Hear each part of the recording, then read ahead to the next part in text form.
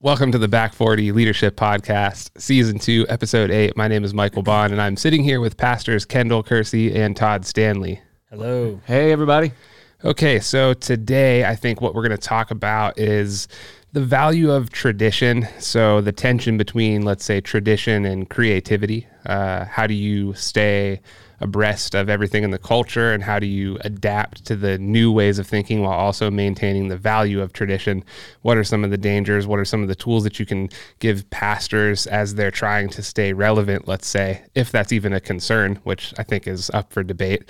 And then we can also talk about ways that you plan on rejuvenating yourself for the new year. So by the time this podcast drops, it'll probably be late December, and we're going to be coming into a new year, and maybe there's some things that you do to get some closure to the year that you're leaving and starting off fresh with the year that you're entering into, and how do you maybe prevent from getting yourself stuck in a constant sort of cycle of, well, I never really got a break between 2021 and 2022, so I'm starting to feel like it's just all one long marathon that's wearing me out. Maybe some tools for resisting that. But first, let's get into this week in church leadership. Okay. I think I've got one here. So Dan Reiland, I don't know how many of you guys are familiar with Dan Reiland. If you're not, you should be. danreiland.com. Dan Reiland is the executive pastor for 12 Stone Church, and just a great insights on leadership, and specifically leadership in the church. But he was talking about, or there's an article on his site actually about 5 ways to lead for increased spiritual impact in 2022. And so I think maybe this ties into some of our larger conversation today. But he says, there are 5 ways to lead for best results in 2022. Number 1, lead with relevance. And he says relevance doesn't mean watering down the gospel. Instead, it's about understanding how to interpret, communicate to, and connect with the current culture. And then he says lead with empathy. Most leaders currently deal with elevated levels of prolonged stress, not commonly debilitating. But if it continues long enough, the compounding nature can dull or even numb empathy to human need. And so then he talks about some ways that we can cultivate empathy. Number 3, lead with faith and conviction. God is with you and he is for you. That is the foundation of your faith and fodder for all the conviction you need to lead with confidence. Number 4, lead with truth. And he said, almost daily I hear this phrase, I don't know who or what to believe. The world is hungry for truth, and as a messenger of the gospel, you have the truth, and the truth will set people free. So number 4, lead with truth. And then number 5, lead with hospitality. The pandemic has made human connection and hospitality more challenging. A new year is a great opportunity to meet that challenge by helping all who attend feel comfortable, valued, and at home when they attend your church. And of course, I just hit the high spots there. It's really a great article worth checking out, as well as checking out some of his other stuff. But I thought those were some really good leadership insights as we approach 2022. What do you guys think about that? Yeah, especially number 2 really stood out to me, just the idea of stress causing a lack of empathy. So one of the things that I'm still trying to learn how to do is work in an environment that has an unrelenting desire for success, or not, maybe not success, but excellence is a better way of putting it, like a push for excellence. I have a hard time managing the tension between that and having training people who are just starting out.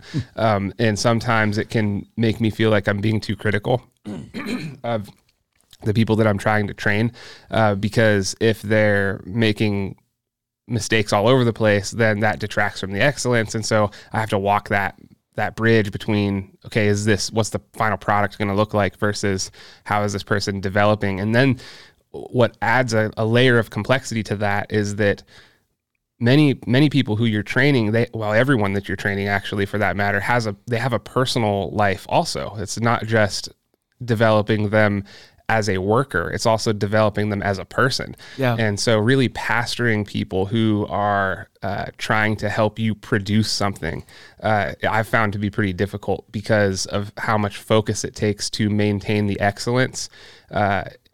Just the chance of me being able to reach into their life on a personal level has been difficult, and I'm still learning how to do that. So if either of you have any insight on that, that would be helpful. Well, I wasn't going to give you insight, but I think that number 2 stuck out to me the most as well, because it's something that I tend to struggle with, being empathetic to people. I have more of a coach's mentality, and the way that I've been brought up my entire life is like, don't make excuses for anything or anybody and suck it up and let's keep moving. And so, I mean, honestly, that's like most of the leadership in my life forever has been that way. And so I'm still learning as well how to empathize properly with people. But I would also say that it is important, though, if you're going to lead with empathy, to actually understand what empathy is, and that it isn't just making excuses for other people. That I think that true empathy is seeing where people are at, understanding where they're at, taking the time to understand where they're at, and then also possibly helping them to have the tools when the time is right to improve. As you're talking with as far as like excellence or whatever, is recognizing what is the barrier here. How do I understand that barrier better? And then I think once you understand that barrier better on whatever it is, then you can lead them better. And it's not just making an excuse of, well, that's just how they are, and I'll just be empathetic to how they are and then stop there. I think the key point in that is saying lead with empathy, like help lead those people too. So, yeah. And I think there's a book that I read a while back called Leadership and Self-Deception. And it talked about how that when we have a disagreement with someone, or when there's an obstacle that is in the way. So like in the case that we're talking about, when we feel like there's this tension between excellence and this person's performance, right? That in those moments, what happens is that we begin to see that person as an obstacle in our path rather than as a person. And so then we begin to treat them as an object rather than treating them as people. And if in those stressful moments we can stay rooted to the understanding that this is another human being with a fully formed set of emotions, with a whole life outside of this moment that I may or may not know about, with all of the same like concerns and stresses and things like that I am dealing with as well, then if we can stay grounded to that truth in those moments, then we can continue to treat them like a partner and a team member and a human being, rather than getting, and then be frustrated with the situation and not the person, because we've been able to keep them separated from the thing that's going on. Now, that doesn't mean that then we don't address like a performance issue, or that there may not be some correction and teaching that has to happen or whatever, but it means that in that teaching, in that correction, we honor the Imago Dei, right? We honor the image of God in that person and give them the dignity that they deserve in those moments. So is it just a couple things? The first thing is that one thing that I've found useful in this domain is I try to stay calm as much as possible when things are going wrong. And I know that there are people around me that I'm trying to train. I try to stay calm, even if I'm not calm on the inside, at least express calmness. And then also if some of the frustration comes through, I try to remember who was around me when I showed that. And then I end up reaching out to them after, like I'll send them a text or something. Hey, I wasn't really mad at you when this was happening. It was just that all this stuff was going on. And I try to kind of reach out to smooth it over. And then the other thing is it just a difficult reality that we have to deal with, that so much of that training, so much of that building up has to come after a specific failure? So like, do you just have to wait sometimes until a specific thing goes wrong and then you just talk it over with the person after it happened? Like, is that just something that we have to accept, or can we prepare enough to where those failures come few and far between and those opportunities to train after the fact are more or less occasional instead of the norm? I think it requires both. Honestly, I think a lot of people, no matter how much you train them on the front end, and this comes from playing sports all my life, being in music all my life, like actually having to perform at a high level. And then if you don't, now you have to learn from that, but also practicing a ton at the beginning or taking instruction at the beginning. I think what happens is I think failure is honestly some of our best teacher. Like it's oftentimes our best teacher. And so we can have all of this information that comes in and we can have literally everything taught to us as individuals, but it's usually not going to stick and really hold, we're not going to really hold on to it until we see it not happen. And until we see, oh, dang, I failed because this didn't happen. And so I think it's both things. We can prepare as much as we want to on the front end, but the best teacher is failure. Mm-hmm. So those are the best opportunities to say, hey, this is why we prepared in this way, or this is why we trained for this specific reason, or, hey, remember, this is what we had talked about. It didn't happen. Now this is why we failed, or this is why we didn't meet the mark. So let's talk about how we step back towards that. So, yeah. And I think it's beneficial too, to remember that people have different learning styles. I mean, you're going to have some team members that like reading the manual is going to be the thing that they need, and it's going to flip that switch. And so like they're going to prep on the front end by doing all of that studying and then come in and perform well. There are going to be other people that they could read the manual 15 times, but until they get their hands dirty, so to speak, and start to learn hands-on, it's just not ever going to click for them.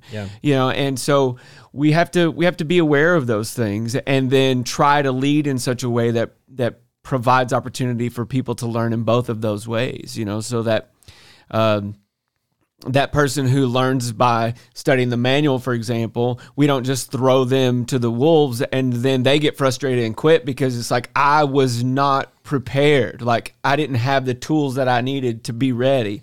And then for the people who learn the other way, we have to provide opportunities for them to go in and just get their hands dirty and maybe do that in a maybe less critical environment, right? So it's not, the biggest event of the year. You don't throw them in there the first time. You find other opportunities so that you can, because they're going to fail, right? It's going to happen. So you try to minimize the impact of that. And so I think Kendall's right. It's both and we have to just try to do our best to lead in ways that provide opportunity in both ways. Mm-hmm.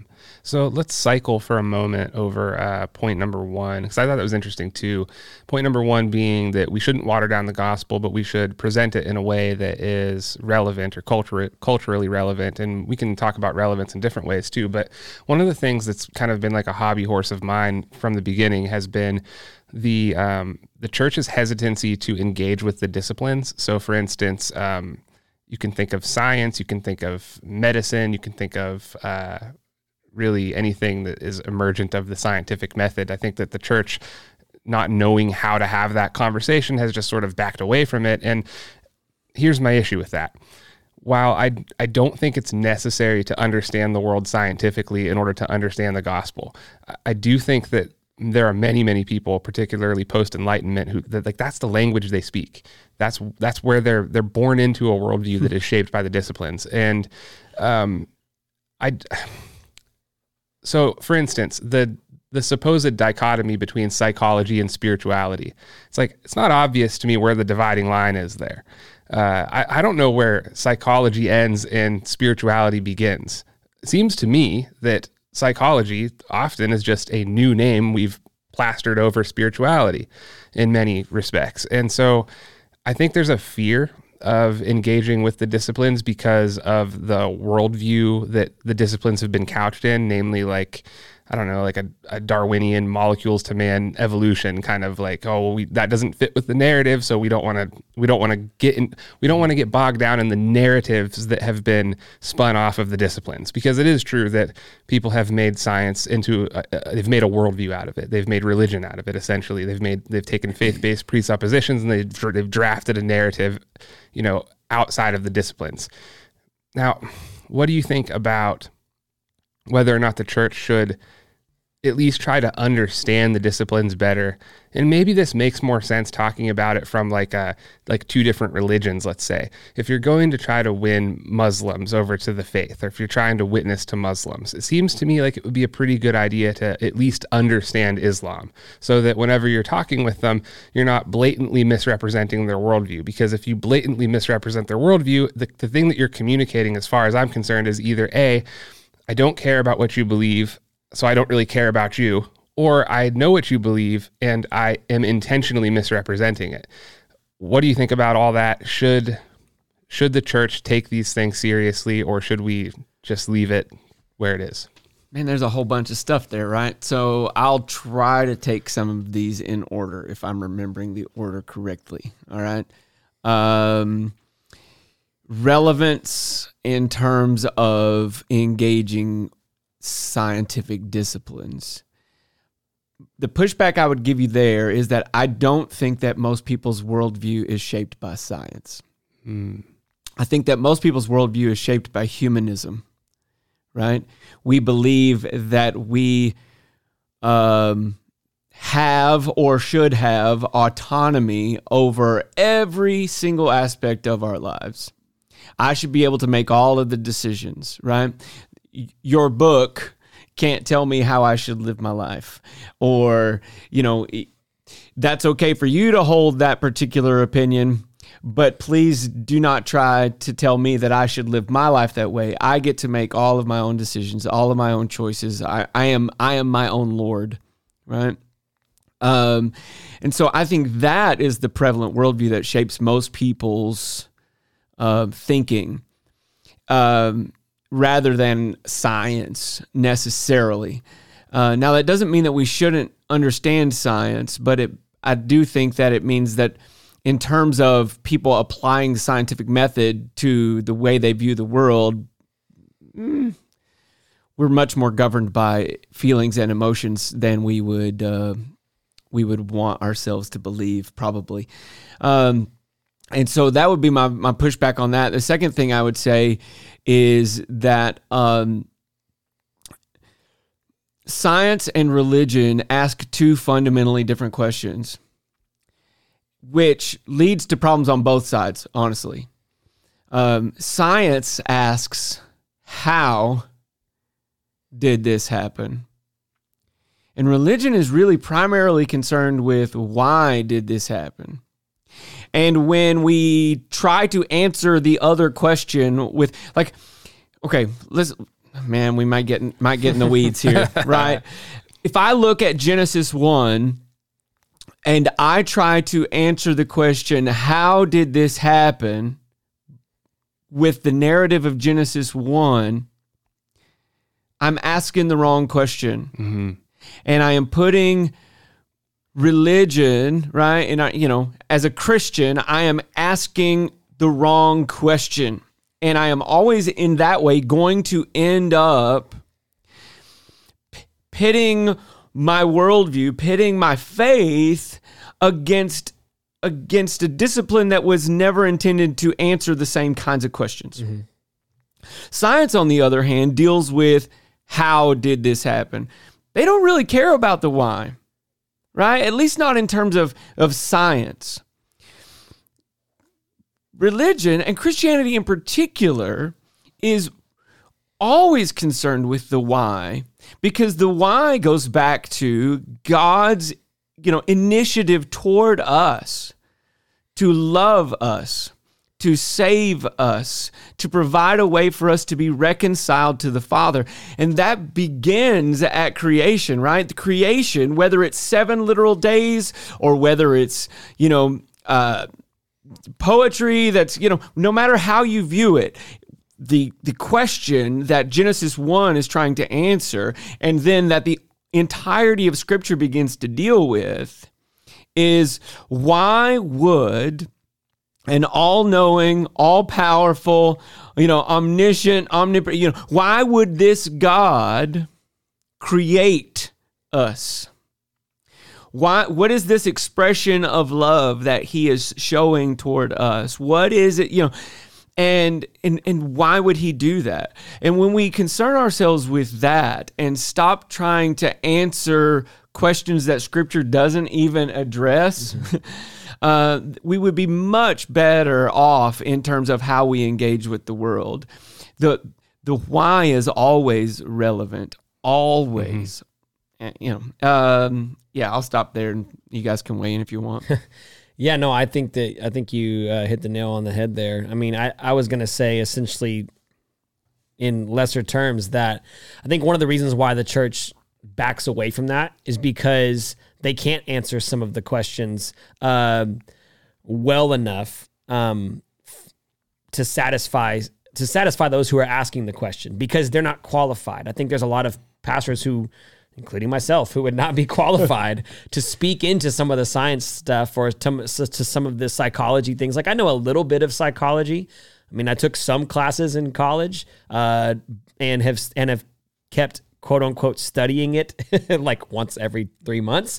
But I would not be qualified to be like, yeah, this is what the Bible says about, psychology. This is where it mixes, intermingles with spirituality. And this is like, right. So I'm not qualified on that. So I can't really speak to some of those things. And I think that you, in the past, possibly, there's probably been pastors, churches maybe that have tried to speak on certain things and then done more damage than good. I think what you just said about trying to answer the question of how, instead of answering the question of why, but what the Bible tells you is why and not necessarily the how. Yeah. I think a lot of people have got hung up, especially throughout Genesis, and have turned some people away, about, if you can't believe what I believe, and, if you don't believe exactly this scientific way in Genesis it lays out, then, you don't have a faith. And so, I think people have been turned off by that, and it's because the church as a whole is not qualified. Now, that being said,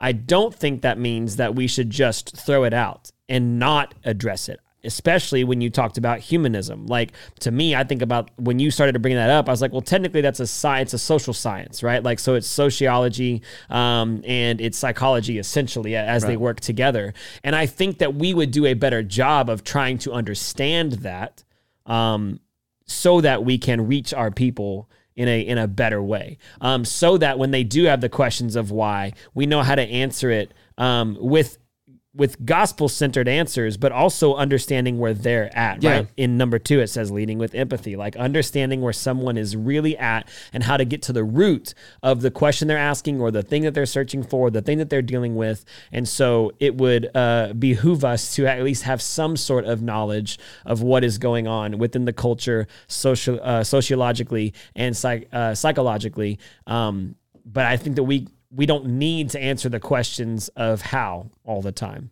Yeah, you both made good points that I want to touch on before we get to the next topic. Todd, I like the idea, what you articulated about how people's fundamental drives, their motivations, the way they're seeing the world is not birthed out of the scientific method, in the sense that it is humanism, that they're not, essentially the periodic table of the elements is not motivating their day-to-day decisions on what they choose to do.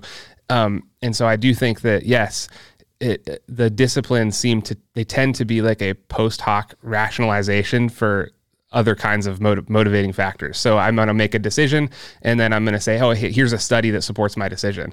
And so that's what we see a lot of, is like, I prefer to see the world this way, and here are a bunch of studies that verify the way that I'm choosing to see it. Sure. And so that's super good. Kendall, you had mentioned that there are many people in pastoral leadership or church leadership who are not qualified to have those discussions in terms of psychology or sociology or whatever it is. And I think it's also true that there are many people in the world of psychology. I'd say probably the overwhelming majority of psychologists are not qualified to have the theological discussion. And so we end up with this gap where I think that there is this temptation to build narrative. Always, because everyone's wanting to answer the question of like, where are we from? Why are we here? Where are we going? Like these big, big questions.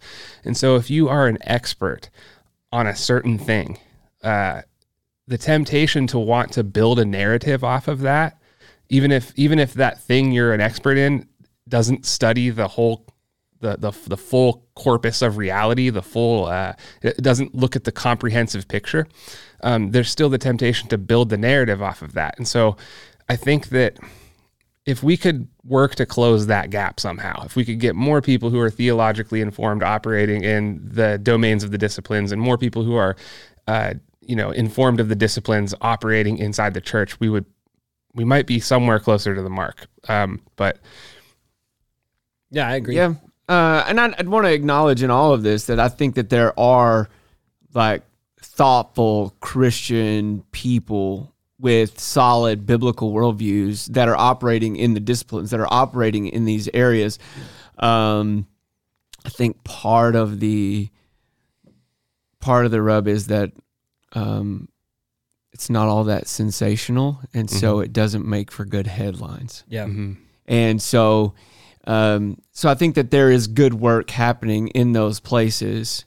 We just don't hear about it. Yeah, I did want to bring up this real quick, especially with the answering of why and kind of mixing the disciplines with Christianity and theology. I think a pastor who I've followed for a while now, who does an amazing job at this, is Louis Giglio. Yeah. He has some incredible illustrations and sermons that he talks about the scientific stuff behind. And one of my favorite ones is he talks about just the different sounds that, like, he starts with these whale sounds, and then he goes all the way up into the sky, into space, and starts to take sounds from stars. And he's a Chris musician. Tomlin comes in. Yeah, and then Chris Tomlin comes in. But he's a musician, and he actually produced, based off of these sounds, produced part of a song that went with How Great Is Our God that Chris Tomlin wrote. And anyways, the reason I bring that up, he has a whole bunch of other stuff too, but the reason I bring that up is because he doesn't try to answer the question of how. He's answering the question of why, and he's saying, like, the universe declares of your glory, the whole earth declares of your glory. And so he's using it as that sermon is about worship, and he's talking about how the earth cries out and the universe cries out to God. So he doesn't try to answer, why is this star making this sound? Right. Or how is this star making this sound? He's saying, why is it? And the reason why is to declare the glory of the Lord. And he has a bunch of different messages that are scientifically, that have some scientific illustrations on them. They're really cool. So, well, and much of our faith, we have no problem most of the time going, like, for example, the transformation that God made in my heart is inexplicable. I can't tell you how. Yeah. Right? But I can tell you why, because I've experienced the love of Christ. I've experienced that, when we see something miraculous happen, when deaf ears are opened or blind eyes are opened, or, even if you just look at the miracles of Christ in the scriptures, you go, I can't tell you how that happens. Yeah. It's inexplicable. But I can tell you why. Right? And yet we fall into this temptation over and over and over again of trying to answer the hows. And I just, for the most part, I can't say never, but for the most part, it's just not profitable. It's just not. And it's not the question people are asking either, for the most part. Right? Yeah. So not in terms of their soul, not in terms of their emotional well-being, not in terms of their spiritual, not in terms that we don't ask why, or we don't ask how in those terms for the most part. We ask why, and so that's the question we should be addressing. Yeah. Most people aren't on their deathbed wondering what happened before the Big Bang. Yeah. Okay, so speaking of maintaining foundations in the midst of new or incoming information, let's talk a little bit about the value of tradition and also the value of what I'm going to call creativity. We can think of it as like openness or the ability to adapt to new landscapes, whatever it is. Like, it is the case, I think, that it's definitely the case that we have to be adaptable because our environments are always changing. So we have to be able to adapt to them. So it requires people with creativity and the ability to adapt. But there's also this problem of we don't want to dismantle a system that we don't understand. So like a good way of illustrating this, I think, is you can take people who are conservative in temperament and maybe liberal in temperament, and you can say that conservative would walk up to a fence and ask the question, why is this fence here? I should figure out why this fence is here. Whereas someone who's more of a liberal or open temperament would walk forward and say, this fence is in my way, I need to take it out. And so if you have something that is maybe you think is obstructing a desired goal, it seems to me there are certain kinds of people who would want to just get rid of that thing in order to get to the goal. Mm-hmm. And then there are certain types of people who would want to ask why that thing is there and then figure that out before making a move off of that. And some people, I think, never want to make a move. They're just too stuck in their ways. I don't think that's good either. Right. And so there's like dangers on both sides. So how do you personally navigate the tension between tradition and new ideas? Or let's say, even if there's nothing new under the sun, just rediscovered ideas that are not mainstream right now, or not long-term, or haven't enjoyed long-term popularity in your own lifetime. What do you do to bridge that tension? I'll tell you something really quick. I default to my leadership, honestly. A lot of times there's a lot of things that I would love to do that would quote unquote break the mold of how we do things. But I'm not going to get the backing to be able to do them, and I know that, and that's okay, because that's not the tradition or the culture or whatever word you even want to use for us as a church. And so there are a ton of things I would love to do, but it's just not going to happen because I default to my leadership. Now, if I am the person in charge of that, or there's certain parameters that I can create within or do certain different things within, I'll be honest, I don't usually hold to traditions very much or very well, if at all. And I usually, and this is probably very wrong, but I usually don't care who cares. I would rather be on the spectrum of creativity and let's try it. And if it stinks, then it stinks and we'll go back to something else. But that might be the reason why I'm not the person in charge right now. I need to learn something or whatever. But yeah, I really personally, I default to my leadership, and I kind of have to have them help me pull back sometimes of, not yet, or no, that's not going to happen, Mm-hmm. Yeah, definitely. If you are not the senior leader, you have to be submissive, and you have to be, understand that your role is to serve the vision of that leader. And if you are the senior leader, right, then the questions are different because you have some more latitude. So then I think you have to start not to continue coming back to the why question, but you have to ask why. Whether it's I want to really hold to this tradition, or whether it's let's tear this fence down because it's in our way. Really wrestle with why you want to do it, right? Mm-hmm. Sometimes there are really good reasons to hold to the tradition that you've cultivated and kept for a long time. Tradition can have deep meaning and deep impact in people, and it's formative, right? Because it's habitual. Mm-hmm. The more you do something, the more you create a habit, the more you are shaped by it. Like, even if we talk about our internal dialogue, if if I continually listen to the voice that says, you're a failure, or, whatever, right? Whatever. If I continue to listen to that dialogue, I'm shaped by it. I'm formed by it. Much of the spiritual life, honestly, is allowing the Holy Spirit to change our narrative from the one that we've believed to the narrative of Christ. Mm-hmm. And so traditions in that way can be really formative and really impactful for a body, for a people. And so we should ask, why is it that we are considering getting rid of this, right? And if so, what is the benefit? Same thing on the other side. If I'm the kind of person who just blasts through a offense because it's in my way. And I think, then I have to ask, well, why is it? What is it that's resistant here? What is and what is it that we're going to be able to do to create disciples in a more meaningful way if we remove this tradition or fence? And so I think we just have to be thoughtful and considerate in all of those things. And then another thing too, this is something I've been wrestling with personally lately, is recognizing how dependent we are on God. Pray about it. Like I was thinking the other day, like the Holy Spirit just kind of was like, you know what? I am no less needy or dependent on the Holy Spirit today as I would be if I learned that I had stage 4 cancer tomorrow.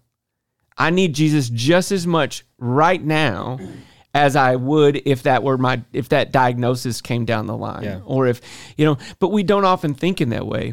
And I think the reason that we don't pray oftentimes is because I think, right, I foolishly believe that my time, my ability, and my resources is all I need to accomplish what God's called me to do. Mm-hmm.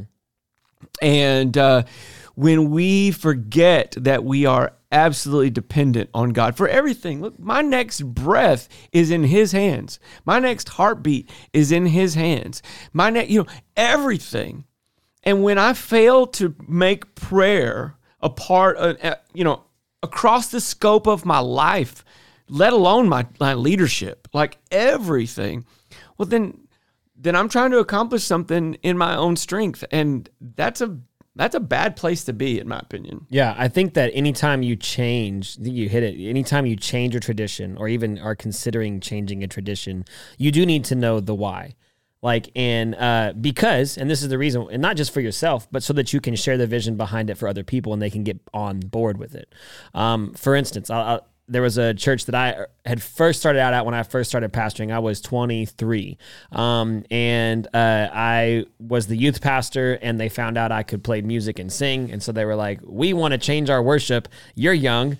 You should do it. And so I barely played the guitar, and I mostly played drums and could kind of sing. And they're like, you're going to lead worship for us. Like, okay, great. And for a long time, it was a very traditional style of music.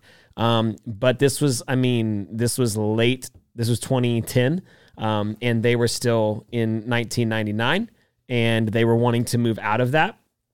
And so, for instance, just to paint the picture, they had a saxophone player, an organist, a pianist with a grand piano, which I don't have anything against those instruments. They had a trumpeter, whichever way we're going to call it. They had sometimes a percussionist that would show up, but percussionist is a very loose term. She played the tambourine, and maybe sometimes something else. She wasn't even on the stage. She just had her tambourine. Yeah, absolutely. They had a shofar dude, a shofar guy that showed up and blew the shofar every once in a while. This is the epitome of, this is like old school to me, church tradition, early, even late 80s, early 90s, right? And they were still in this in 2010. So they asked me to change it. The senior leader is like, we need to change this and transition. And so I'll be honest, I hurt a lot of people's feelings, but I did it with the understanding that this is the pastor's vision. We are doing this to reach a younger generation. We are doing this so that we can play some more relevant, quote unquote, music. We're doing this to help our younger congregation really connect, our younger families, our students, our young adults. We were in a college town. So we're really trying to do this on purpose. This church still had pews, pink carpet, the whole thing, right? So in that time, in that year process of changing the worship, we also pulled the pews out. We took the pink carpet out. We were a part of really, truly changing the tradition. And at any point, if we didn't have a why behind that, we would have lost half or more than half of the church. Because the only reason that we were able to make that happen is because we were able to say, hey, here's the reason why we don't need a tambourine or a shofar showing up randomly at certain times. It creates a distraction. We want to have a distraction-free worship service. Yeah. Boom. Like, I mean, it was very simple to make those calls. And I think even when you're holding to tradition, at some point, there's going to be some point in my life as a worship leader, as a pastor, where the generation that's coming behind me is going to say, we need to get rid of all the guitars on stage. You know, guitars are just old school. Forget guitars. Right. Nobody plays them anymore. We don't need them any longer. And I'm going to be hurt by that. Yeah. But at the same time, I need to be aware of there might be a reasoning behind that. And I don't want to hold to the tradition of, well, that's just the way that I grew up. And that's the way that I love music. And so that's the reason why we should keep it this way. That's a poor why. Like the why should never be, well, that's just the way we've always done it. Yeah. The why should have something that's foundational even into scripture, especially if we're changing worship traditions or things like that. It has to be rooted in scripture. And as long as the base, the root foundation for the why is rooted in scripture, then the tradition can stay. Or as long as the root foundation is in scripture of why we want to change something, then it should be changed. And I think you have to go back to that. There are some people, and you could argue me, and that'd be fine, and I'd love to hear it. There are some people that would hold to church tradition simply because it is church tradition. There are whole denominations that are built on church tradition simply because that's the way that they did it in the 1500s, and that's the way we're going to do it now. And I would say that's not very good because it's not relevant to the culture. And if everything else around you is moving at, light speed and you're still at a snail's pace, you're going to be left behind. And you might reach the 100 people that you're reaching, but who are the people you're not reaching because you're not willing to give up something that's only important to you or your ancestors and not necessarily important to the gospel? I want to make sure that we separate out preferences from actual traditions. Yeah. For a couple of reasons. I mean, number one, this is one of the signposts of the Reformation, right?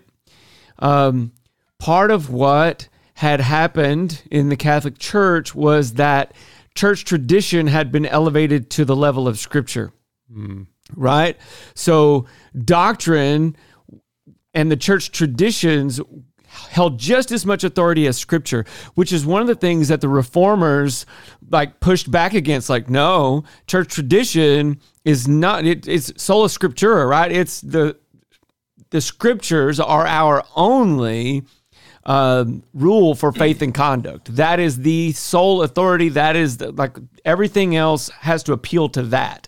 And so this idea of whether or not we can change traditions it's one of the signposts of the Reformation. So we need to recognize that that we still have to find ourselves in a place, or need to find ourselves in a place, where Scripture is the sole authority, where we are appealing to that for everything. The second thing I would say is that the church doesn't have that many traditions. And here's what I mean by that, right? Jesus commanded us to baptize people, and he commanded us to have the Lord's Supper. Those are the only two traditions of the church. Mm-hmm. Everything else is just what we've decided we want to do, how we feel the best expression of the gospel is, what we believe.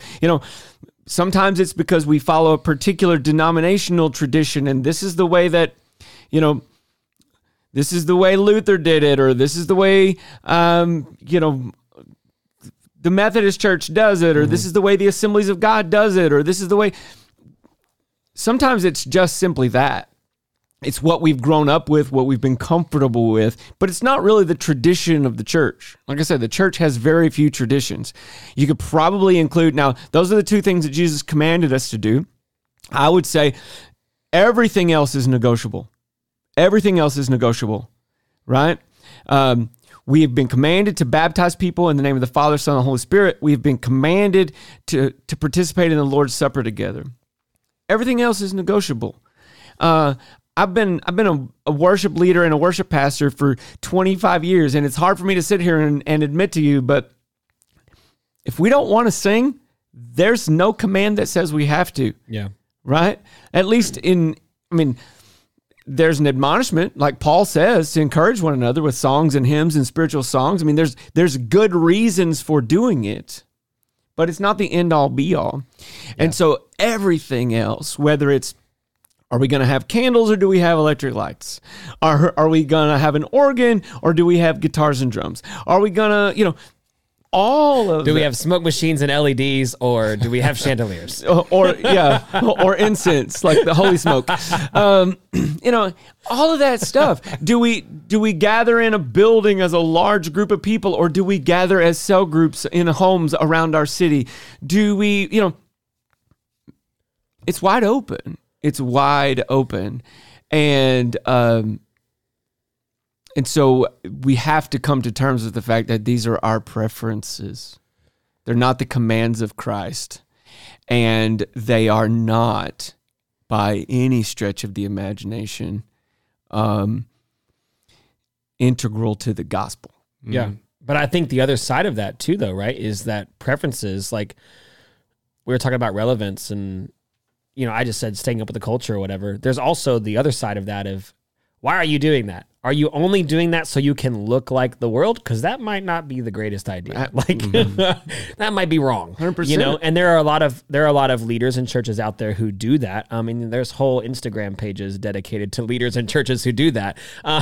But I think that we have to find somewhere in the middle, right? Like the happy ground, the happy place, the middle ground, essentially, of preferences can also swing to the other side as well of cultural preferences, and we're just going to do the things that the culture is preferring, and we're going to look like them, talk like them, act like them, be like them. Everything's going to look like it in regards to reach them, and that might also not be the greatest option as well. And that's where, like, you could take this and listening, and you could say, well, if you're on the older spectrum, I'll say that the little older, maybe 40 and older, right? You could be thinking about, oh, well, this is, kind of attacking essentially traditions that I've held dear. Well, I'm speaking on even the younger generation of, if you are younger and listening to this for some reason, if you're 20, 25, in your Gen Z or whatever, and somehow you stumbled upon this, you also can't hold to, we got to tear everything down and look like the culture and look like what I want, because that's a preference as well. I mean, we do, I'm the young adults pastor here, and we do a ministry called United with other churches. And the very first message that we gave this year was, we are not going to hold our preferences above the gospel. We will not do it, because we're made up of 5 different churches who are vastly different. Yeah. Our churches are very much different denominationally and traditionally, and yet we come together to do something that's different for all of us, and we say we're going to lay down the preferences simply to reach the campus and the young adults that are here in this community, and nothing else matters except for the gospel. That's what we intend to do. There's only one question that's relevant in terms of tradition, right?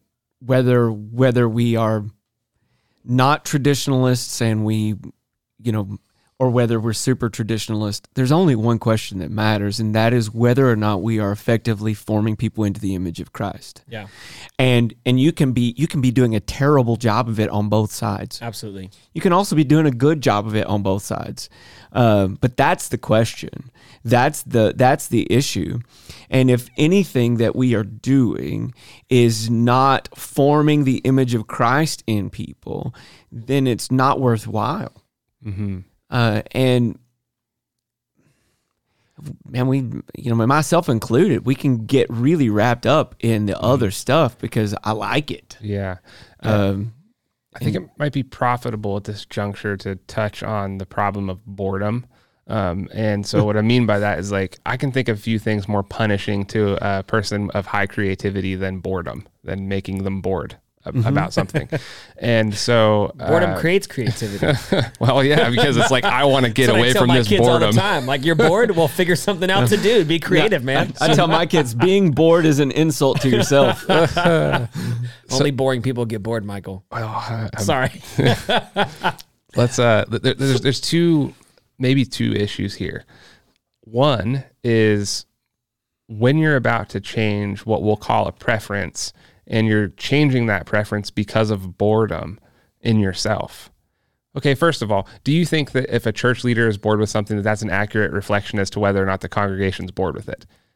Not always. No. I'll give you a very quick example. So we have some lights on our back wall that are bar lights, bar LED lights. And originally we had them set up in this basically 45-degree pattern and equidistant apart and everything. And we had that for about, 9 months. And I just staring at that for 9 months on a screen or like in the congregation, I was like, I'm sick and tired of looking at this design.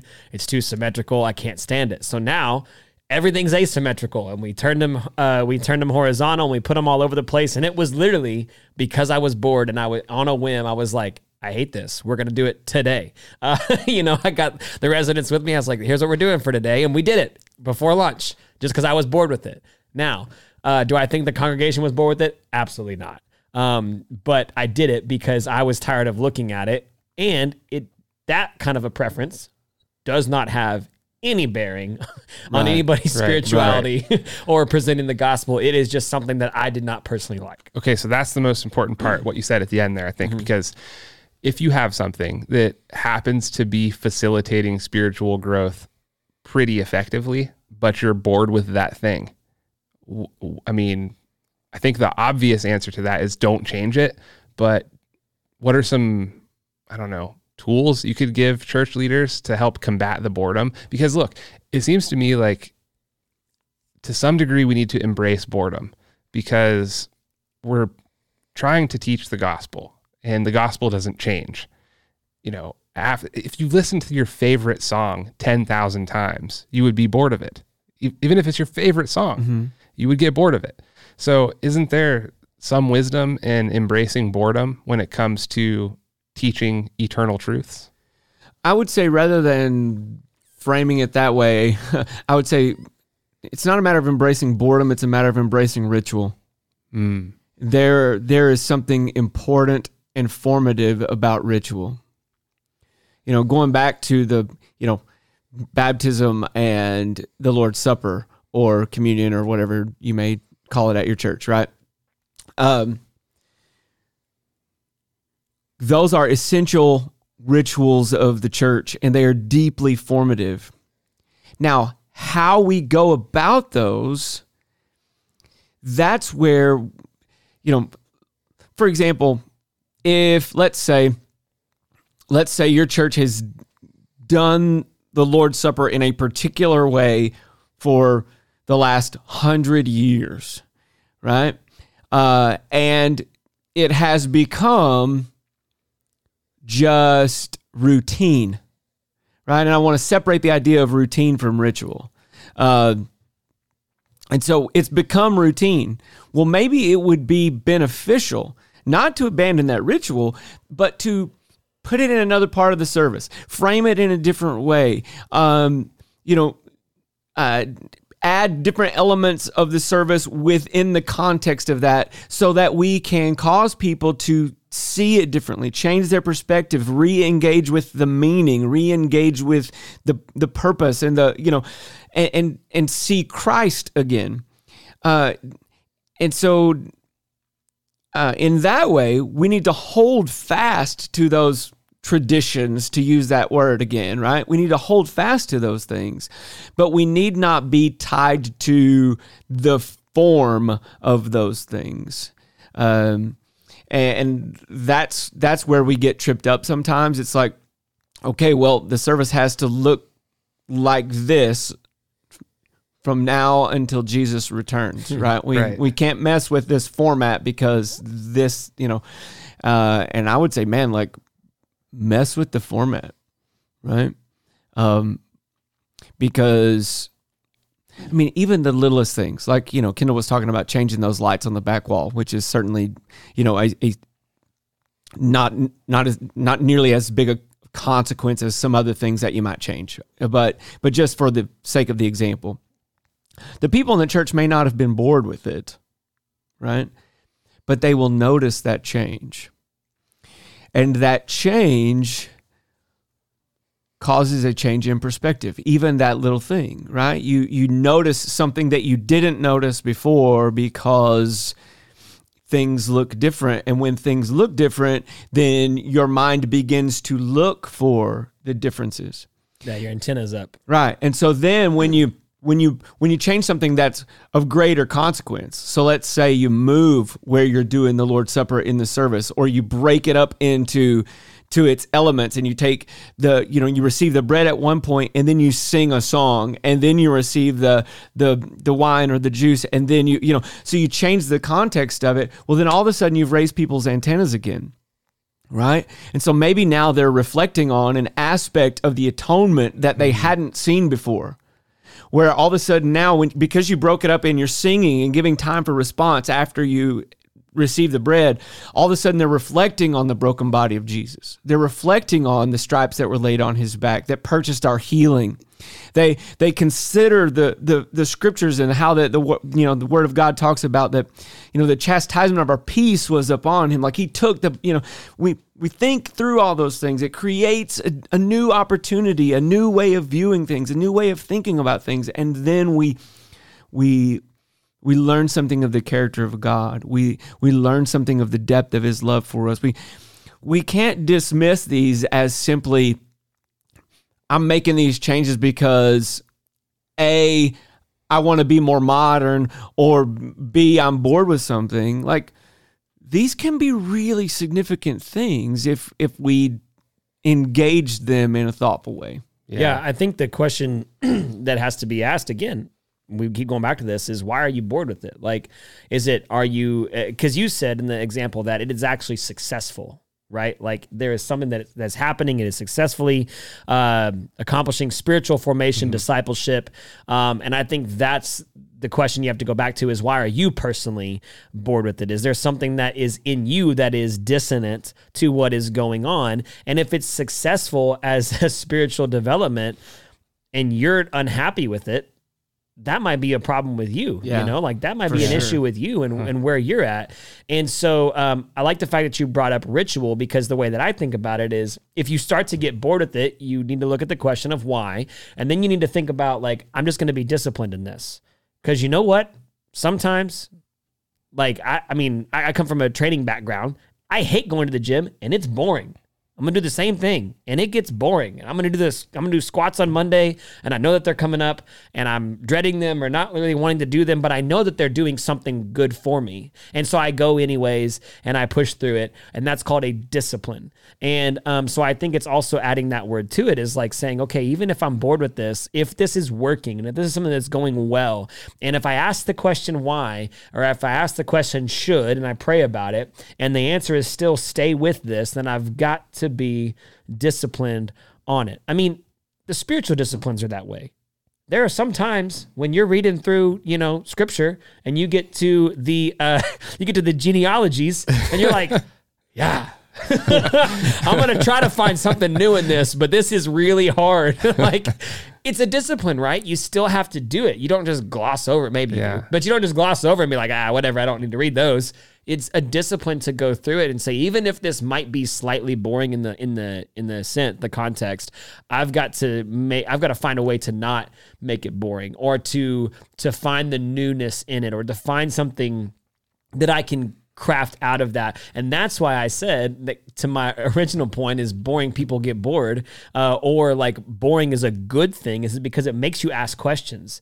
It makes you discover new things. It makes you try to figure out what is actually going on here. Is there something bigger that I'm not seeing? Is there something smaller that I'm not seeing? It causes you to pause and to say, what else, if anything, could we do? And if not, then help me see the beauty in these little things. Like, I mean, I believe that is what really boredom should be for, is the opportunity to create and or appreciate. Yeah, that's really good. I think maybe like a good analogy is if you have like a band that's been performing the same hit song at concerts for like 20 years. I mean, they got to be bored. I don't know. I'm not a musician, but like it seems to me like I play the same songs for 6 months and I'm bored of them. Yeah. So. But like if it's a hit song and the people love it, like they're doing it out of discipline for the people that love it, and the efficacy of it. So that's all really good. Great answers there. So what are you guys doing? We can close on this, but what are you guys doing for as we approach the new year? What are you doing to help rejuvenate yourself? What are you doing to kind of do you think it's important to add some closure to 2021 as you go into 2022 so that it doesn't kind of become one long marathon? And what are you doing to kind of get yourself ready for the new year?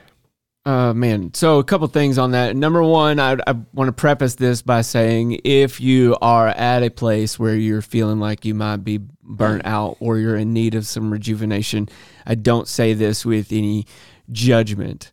Having said that, I would say that if you are approaching the end of the year and you feel like you need to be rejuvenated, it's probably because there's been a lack of margin in your life over the course of the year that has led you to that place. So I would say, number one, examine your rhythms and see where you need to be creating margin for silence, for solitude, for rest, because we can be prone to not do those things. And so examine those things, look at those things, make room in your life for those things, because that's what will sustain you over the long haul. To the second part of your question, I would say yes. I think that it is important for us to recognize when a chapter is closing and a new chapter is beginning. And, the changing of a year provides a great opportunity for that. I think we need to examine that. It's good for us to look back over the course of 2021 and celebrate the victories that God has brought. And mourn the losses as well. I mean, there's a time for both of those things, and then look forward to, what's coming next, and say, God, what is it that you're calling us to in this next season? What is it that you're speaking to us? What is it as a people? What is it as a person, like both individually and in a corporate way? Ask those kinds of questions, and then allow the Lord to lead you in that way and propel you forward, and for some of you, if you're feeling like you need some rejuvenation, that you're in a place where you are dry and empty, I want to encourage you, set aside time right now and don't wait, because we have this tendency to think that everything's going to fall apart if I'm not here, or I've got to keep all these plates spinning or all these balls in the air, or however whatever analogy you want to use. At the end of the day, whenever I believe that to be true, what I am saying is, God, you are not enough to sustain this if I'm not here. 5 days away to pray, to rest, to recuperate is not going to be the death knell for your church. And if it is, then there are way bigger problems than whether or not you're gone for 5 days. Yeah. And there are way bigger issues that aren't going to be addressed just because you didn't take some time, right? God is enough.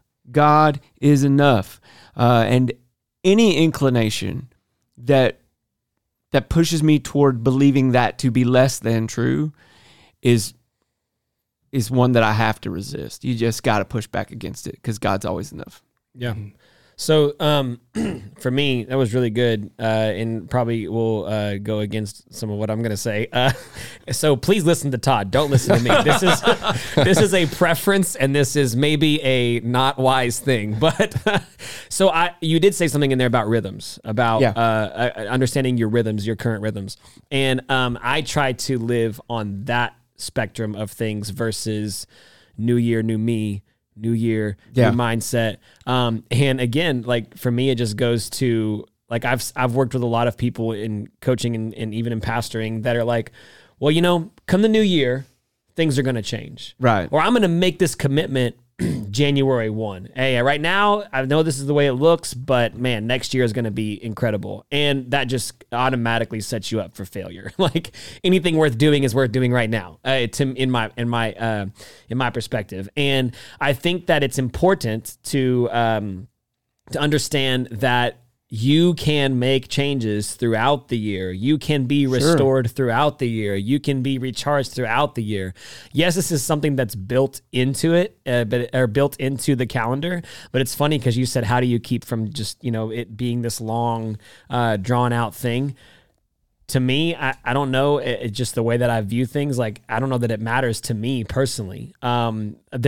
You're right about there are times that we need to look back, but sometimes, like for me, the way that my rhythms go is that, especially with young adult ministry, is that in college ministry, this next 6 weeks is a downtime for me. And I'm going to make sure that I am not grinding as hard in these next 6 weeks for, like I would during the season, essentially. In the summer is a downtime for me. And I take way more time off during the summer because I don't have as much hands-on stuff to do in that moment, so I have to understand those rhythms. And I think that it doesn't matter when you do it, whether it's January 1 or, August 30th. It doesn't really matter as long as you are experiencing rhythm, and as long as you are taking time to be restored, as long as you are taking time to recharge, or you're taking time to look back. The change of the calendar does not matter to me one bit. It's more of like understanding seasons.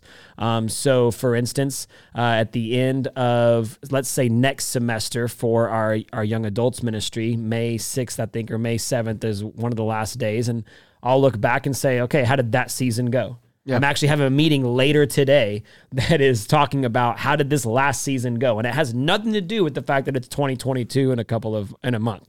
It has nothing to do with that. It's just the season has ended. Yeah. So what is next? And so personally for me, the calendar means nothing. It's just a matter of recognizing the seasons that I'm in and being restored that way. So for me, we do it here as the church, and it's a tradition right now that we take time of 21 days of prayer and fasting. And so that's what I'm going to do. Not necessarily because it's January 1st. We could have done it in June, but simply because that's something that we do. It does help recharge. I want to do that. So yeah, for me, it has to be a seasonal thing and not necessarily a yearly thing. So. Yeah, that's interesting how rest can be subjective for each person, but the need for it is definitely not subjective. That everybody has whatever form your rest comes in, you got to have it. Yeah, and you have to recognize that you're different than the pastor down the street, or even like I'll just for me and Kendall. I'll give you an example. Kendall, I would say, has a higher level of endurance than I do. Like I need rest more frequently than Kendall does. He runs in a different rhythm than I do. Now, that's not good or bad. It just is, right? The tendency can be, okay, because Kendall has a fairly high level of endurance, he could probably tend to push through things when he shouldn't. Yeah. And not rest when he needs to. I've done it. Me, on the other hand, because I could either, number one, start playing the comparison game and go, oh man, I got to keep up with Kendall. Or I can go, oh, I'm tired. I'm just not going to do this today. Neither of which is healthy, right? So like, examine your own heart. Yeah. Examine your own life. Look at what is most healthy for you and what the Lord is calling you to. Like, and don't get so caught up in those other things. Again, going back to what I was saying, God is enough. And I just have to push back against any inclination in me that says he's not. Yeah. That is a great place to end it. Ladies and gentlemen, thank you for joining us on the Back 40 Leadership Podcast, and we will see you in the next episode.